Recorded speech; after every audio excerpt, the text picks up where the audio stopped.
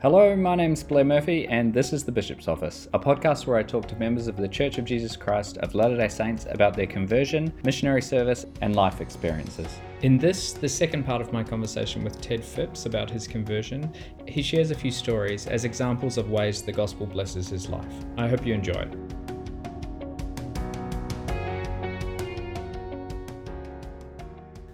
As you look back on your life since joining the church, have there been times when you've really felt like you've needed to rely on the Lord, or you've needed the guidance that the gospel gives you? Many times. So I was the head of the Land Commission in South Australia, and we'd had a change of government, and I had the skids under me because I was associated with the policies of the previous government. If you're seen in that way and the new government's pretty tough-minded, you can be gone. They call it the night of the long knives when there's a change. Anyhow, I was at a priesthood leadership meeting not long after I'd been baptised with Elder Dunn, and he said, in this priesthood leadership meeting, he said, if you have a problem in your life at this present time, it might be a problem in your marriage, it might be a problem in your work, it might be some other serious problem. He said, I promise you that if you bring someone into the church, that problem will be resolved. I thought, well, I've got a real problem. I've got the skids under me. Who can I baptise quick? And I'm really glad to have that promise. So I'll have to work on this. About 1 week later, Elder Dunn wrote me a letter. He said, Brother Phipps, there's a brother over in Western Australia. His name was Graham Stanley. He said he lives in Bunbury. Now that is about 2,700 kilometres from here. He said, Brother Stanley's situation reminds me very much of yours. He said he's a realtor, a real estate agent. Well, I was in the Land Commission, right? So we were in similar types of business. Different, but in the same general area. He said his wife is a member of the church and he's not. And his family, his parents are opposed to him becoming a church. And they've got 2 children. And his wife would very much like him to be a member of the church. Similar situation to yours. I want you to write to him and tell him why he should become a member of the church. I got this letter and I said to Margaret, is Elder Dunn crazy?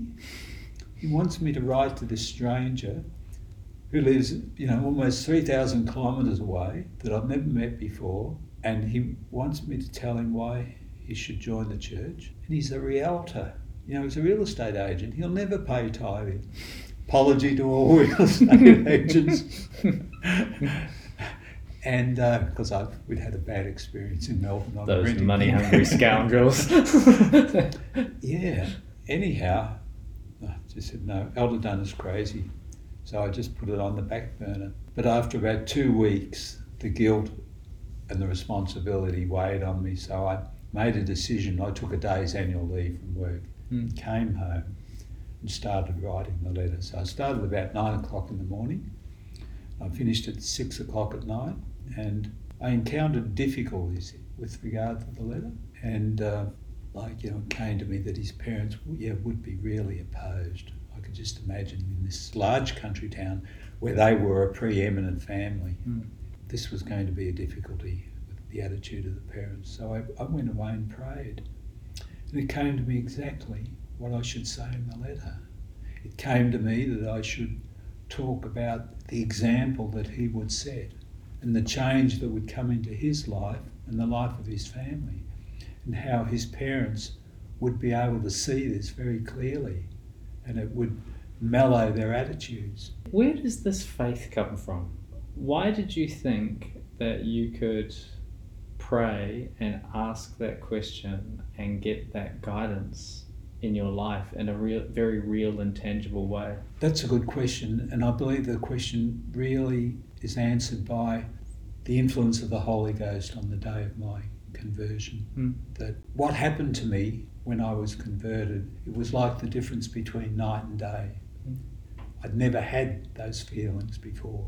So I knew absolutely that deciding to follow God and Christ in this way was absolutely based on their personal involvement in my life. So I had absolute faith that here was a general authority of the church, leader of the church, asking me to do something in faith, which was a good thing, which would change the life of someone else. And I had absolute faith that Heavenly Father would want to help me in that. Mm-hmm. And so I wrote the letter, and at the end of the day, it wasn't that long. It was 6 full pages, or 6.5 pages, and I really carefully thought out and prayed about. And I said to Margaret, I was quite confident about the letter, so I said to her, when Brother Stanley receives this letter, he will either read it and put it in the bin, or he will get baptised. Now, I said Elder Dunn was a man of few words. I sent him a copy of the letter so that he knew, despite my procrastination, I had eventually sent it. 2 weeks later, I got a letter from Elder Dunn, which I think had about 3 lines in it. It said, Brother Phipps, your letter must have helped. Brother Stanley got baptised last week. I said to Margaret, after all my work. You could have gushed a little bit more. Yeah. So I knew it was Heavenly Father's work. And how inspired was Elder Dunn. Yeah. A day later, I got a letter from Brother Stanley's wife saying how thankful they were that the letter, she said, it just saved them. You know, it's just saved them in so many ways. And then a day later, I got a letter from Graham Stanley saying, I read the letter, I decided to get baptised at the end of the week on the Saturday. He said it got to Friday and I was beginning to hum and ha again. He said, I'm out in the driveway washing the car, beginning to have the doubts. Will I get baptised or won't I? And then I heard this sound, hi, Brother Stanley. And he said it was 2 missionaries walking up the driveway. And he said he got baptised on the Saturday. Now, it was a wonderful change for him in his life. You know, they only had 2 children. They were going to be a nuclear family. I think they finished up having 6 children. Oh, wow. He became a bishop and a high councilman. And his son finished up serving in the Kaohsiung mission of Taiwan. Oh, really? Whilst we were there in the Taipei mission. We were at a conference in Hong Kong and the mission president, Kaohsiung, said to me, President, we've got an Australian in our mission. His name's Elder Stanley. He's from Bunbury, Western Australia. Do you know? And I said, wow. And then I told him the story. So he went back and told young Elder Stanley what had happened. Elder Stanley wrote off to his mum and asked for a copy of the letter that I had sent. Oh, wow. The letter arrived on Christmas Eve in Kaohsiung. And he said it was the best Christmas present he'd ever had to see how his father came into the church. So we're only halfway through the story because what's happened is I've been helpful in bringing someone into the church. So it's now time for me to get the second part of the promise. So here I am as the head of the Land Commission. I was still head of the Land Commission nominally, but I'd been transferred to be the head of the Division of Planning in the Urban and Regional Affairs Department in South Australia, which was still a good thing. It was, you know, a very senior position, and it meant that I was surviving, you know, politically, but I would never get back to the Land Commission as the head, that was for sure. And they were forming a new Department of Environment and Planning. They were amalgamating the Department of Urban and Regional Affairs in South Australia with the Department for the Environment to form the Department of Environment and Planning. And this work was being overseen by the head of the Engineering and Water Supply Department, a very preeminent public servant by the name of Keith Lewis. So I knew that it was sort of risk on for me. I really had to do my very best as the head of this division in planning. We had a new minister, new government and everything. So it was a blessing that I was made the head of this division. And then I thought, well, gee, this division's going to disappear eventually. I think I've really got to try my best. So I tried to implement all of the policies of the government, you know, I did my very best. And I am sure it was noticed. I prayed that I might come to know the new minister. I remember praying one night and it came into my mind that if I'd be there early, because I was on the same floor as the minister, we would meet in the lift. You know, it just came to me so clearly. Next morning, I'm in there at 8 a.m, step out of the lift, and who do I bump into stepping out of the other lift? The minister. So this happened so many times, I just kept on doing it. And the minister, you know, we developed quite a relationship in small talk outside the lift. But I was there before anyone else. So at least he knew I was conscientious and I was approachable and talkable. And because I was really pushing things to conform with the policies of the new government in my division of planning, I was definitely being noticed by the guy organising the restructuring. So in the end, the new Department of Environment and Planning was formed, and it was a great department. It was responsible for all of the planning of urban and regional South Australia, all of the coastal protection in South Australia, all of the environment protection, all of the national parks, everything environmental, pollution management, all of those things. So it was really a great, excellent department. And it got to the point where I applied for it. I was hoping that I would get at least a senior position in it. And one day the minister called me up and said, "Ted, you are in the short list of 2. There are 2 people competing for this position, and I'm going to interview you up at my place on Tuesday night, and I will interview the other applicant, who I can't tell you his name, and I'll interview him on the Wednesday night, and we'll see who gets the job." Come Tuesday night, 4:30, I called my home teachers over, and I called John Stevens up. I said, "John, I've got this job interview tonight. I need a blessing." So this was 4:30 in the afternoon. Fortunately, he was home, and his colleague, Greg Brown, was home also. So they came over to my place and they gave me a blessing. I don't remember a single word John said, except it came into my mind very clearly who my competitor was in the interview. It came to me that he was the chief of a national white goods manufacturer. So he would have been very well connected and versed in private sector ethics and people and everything, and the fact that he got to this point meant that he was well regarded. So I knew that, and this just came to me in a prompting. I'd never met him, didn't even know they had a general manager, didn't know anything about their structure, and I just accepted it as absolute truth. So armed with who my competitor was, I went off to the interview, and that's really useful information. So I started off, the minister asked me, "Ted, tell me why you should get this job." And I said, "Well, Minister," I said, "you've probably got a choice in the way you can go." I said, "You could perhaps, take someone from the, in the private sector, and, someone who's well regarded, for example, like the head of a national white goods manufacturer." The minister did nearly fall off his chair, but I knew what I was saying was true. Yeah. And I said, on the other hand, I've had experience in the private sector, with mining companies like Rio Tinto in the northwest, and with the federal government in their land programs, and with the state government, and I've got an MBA, and so I know all about the imperatives of business. So I went on with this, just painting the contrast and the advantage that I had. And the interview went well. I went home, interviewed the other person the next night, and I was praying that night or the night before, and it came to me that I had the job. I was really excited. I knew I had the job, but I didn't dare tell anyone. I was only 99% sure, not 100%. Yeah, that's right. And anyhow, on the Thursday morning, or Friday morning, the minister called me in, and I was really nervous. I was very grim-faced, very nervous. Went in, he extended his hand and said, "Congratulations, you are the first Director General of the new Department of Environment and Planning." Wow.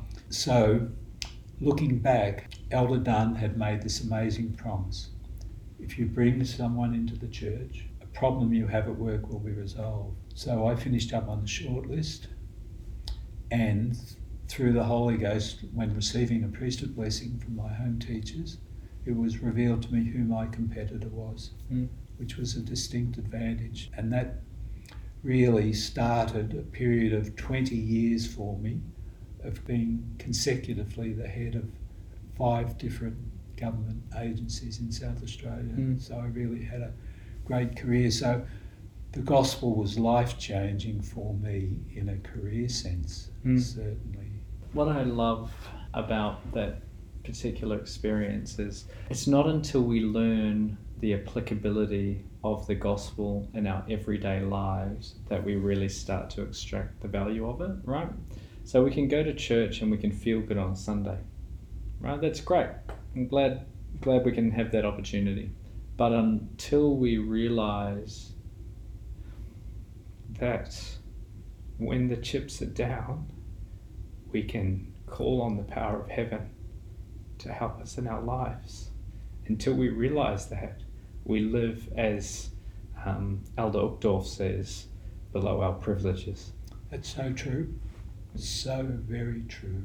It's one thing to be in the gospel and following it, but to be living up to what Heavenly Father, Christ and the Holy Ghost are willing to offer us is another matter, isn't it? Yeah.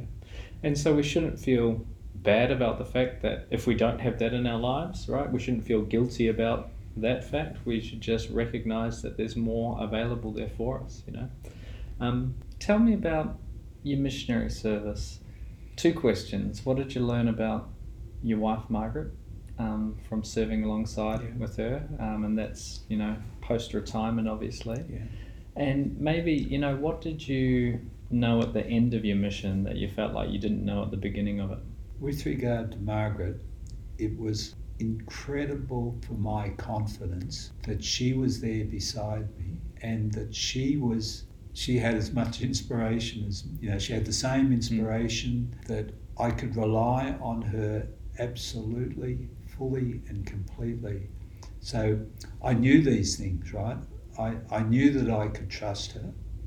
I knew that I could ask her views on anything and I would get wise responses and inspired responses. I knew that her commitment to the gospel and her faith in the teachings of God and Christ and the power of the Holy Ghost, I knew that couldn't be surpassed. So I knew all these things, so it was just so powerful to have her with me. And for example, in Zone Conference, teaching with the missionaries, always had Margaret teaching doctrine as well as myself. And you know, you could hear a pin drop whenever she was teaching. She was a person of great substance to the missionaries. And you know, if ever there was a difficult issue to take up with the missionary that I thought she would be better at doing, she would do it without a problem. After all, at this stage she had sons who were adults. And there were things that I wasn't aware of until recently, after she passed away, when we had this video delivered to us from the missionaries, of, you know, an hour-long video in memory of Margaret. And when she met with the missionaries, and particularly the sister missionaries, she was a great comfort to them, and you know, a strength builder for them, and she really involved herself in the work. She began to experience ill health, particularly in the last 6 months, but I didn't know. Right? I didn't realise until I later read her journal entries. But she made up her mind. She said that she was going to keep going no matter what, and no one would know. To see her, you would have thought she was absolutely in her prime, you know, physically and spiritually. And she was, but she was also hurting physically. Yeah. So what am I saying? Faith is a very powerful thing. It can cause amazing things to happen that would otherwise not happen if we're willing to exercise it and rely on Heavenly Father to help us get there. So that was something that I really learned. I also learned that incredible power of mission service to transform young adults into being amazing people. To me, there is no greater preparation for the rest of our life than serving a mission. This applies whether you're a young adult or a 60-year-old. It still is the best preparation for living the rest of your life. You will be exposed to so many challenging situations which are beyond your own resources to solve, so that you learn that living in the world is one thing and you can make some progress, but if you're living in the world and you are enlisting the help of Heavenly Father through your faith and commitment to the commandments, you will go further. You will be able to solve problems. The gospel can help you solve these problems that would be unsolvable if you didn't have the help of the gospel. Yeah, I'm reminded of that quote from President Benson when he says, "Men and women who turn their lives over to God will discover that He can make a lot more out of their lives than they can. He can deepen their joys, expand their vision, quicken their minds, strengthen their muscles, lift their spirits, multiply their blessings, increase their opportunities, comfort their souls, and pour out peace."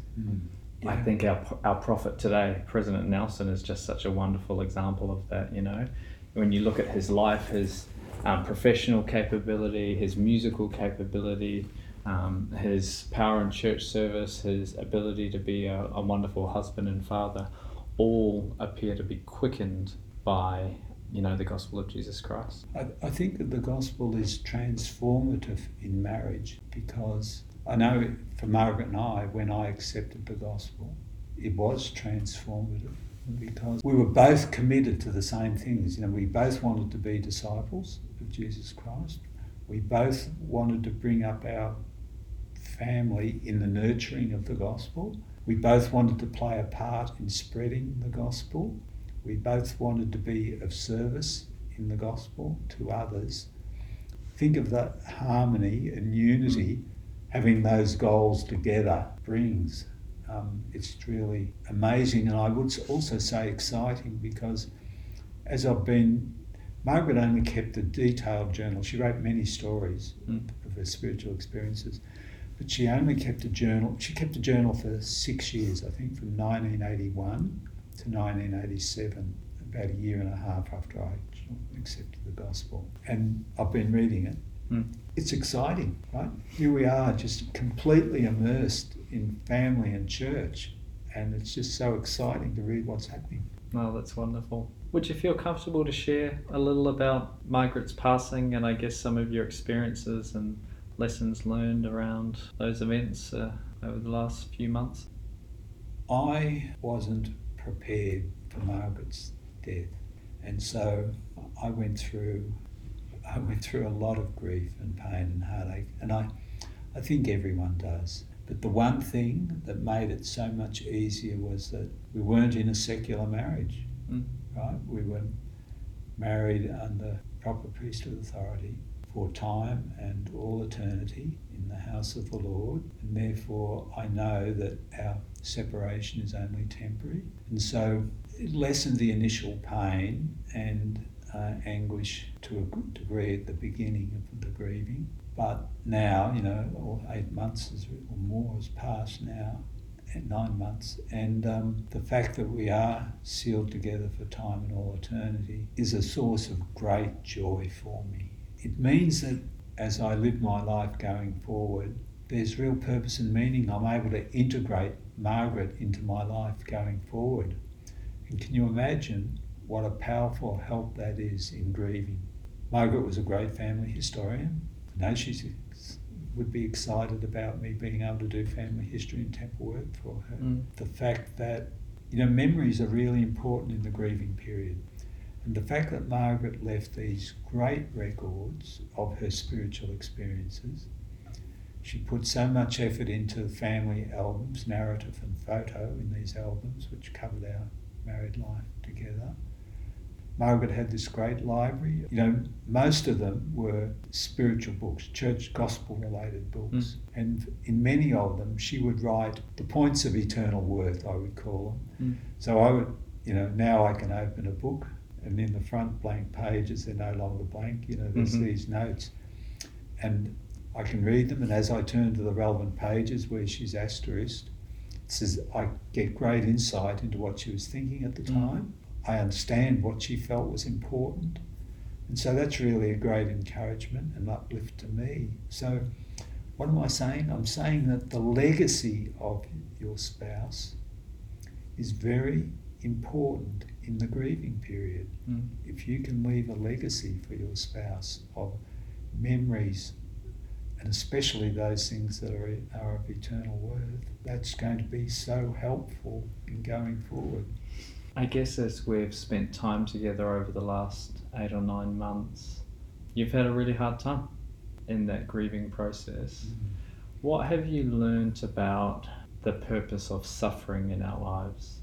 You know, if people who are listening are going through similar or completely different trials that they feel are far more than they can bear or carry, as someone who's a little further down that path, what advice might you have for them? Yeah, I think the first point is that at some time in our lives, suffering is going to play a part.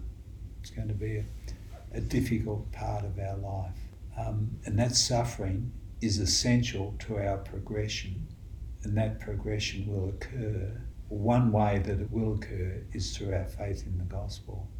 If we can look at the atonement and we can understand that Christ in the Garden of Gethsemane and on the cross, he descended below all that we have, right? So no matter how much we experience, we know that he has experienced it all and he understands, and that he paid the price for that suffering to be able to be lifted. But it takes our faith in his atonement. We have to be trusting. It doesn't matter how the suffering occurs, you know, whether it could occur through death of a partner, could occur through divorce, could occur through, you know, terrible ill health and one of your beloved family passes away. It could occur through financial disaster, accident, just so many ways in which suffering can come into our life. And we can know that if we rely on Heavenly Father, his grace and the atonement of Christ, that they will be able to relieve that suffering for us if we exercise the faith. Now, it's not going to necessarily come immediately. It can take time. And as you said, you know, I think I find it hard to believe and understand how painful and how much heartache and anguish there was, you know, that I experienced in the loss of Margaret. But I think I can say to you that I am finding joy in life now. But I'm finding that joy from the truth of the gospel. I'm finding that joy from, you know, immersion in the scriptures. I think that prayer to Heavenly Father has been so helpful to me. And, you know, I have prayed so desperately, so many times for relief from the suffering. And, you know, that relief has come in many, many different forms. Well, thank you for taking the time to speak with me. It's wonderful. My pleasure. Reliving some of those experiences and hearing some for the first time. So, thank you for asking me. I hope you enjoyed hearing those experiences from Ted. What strikes me is the faith of this new member of the church and his ability to receive answers and guidance from a loving Heavenly Father. I think we can all learn a lot about having the Lord's guidance and help in our lives from those experiences. That's all I have for you this week until I speak to you again here in the Bishop's office.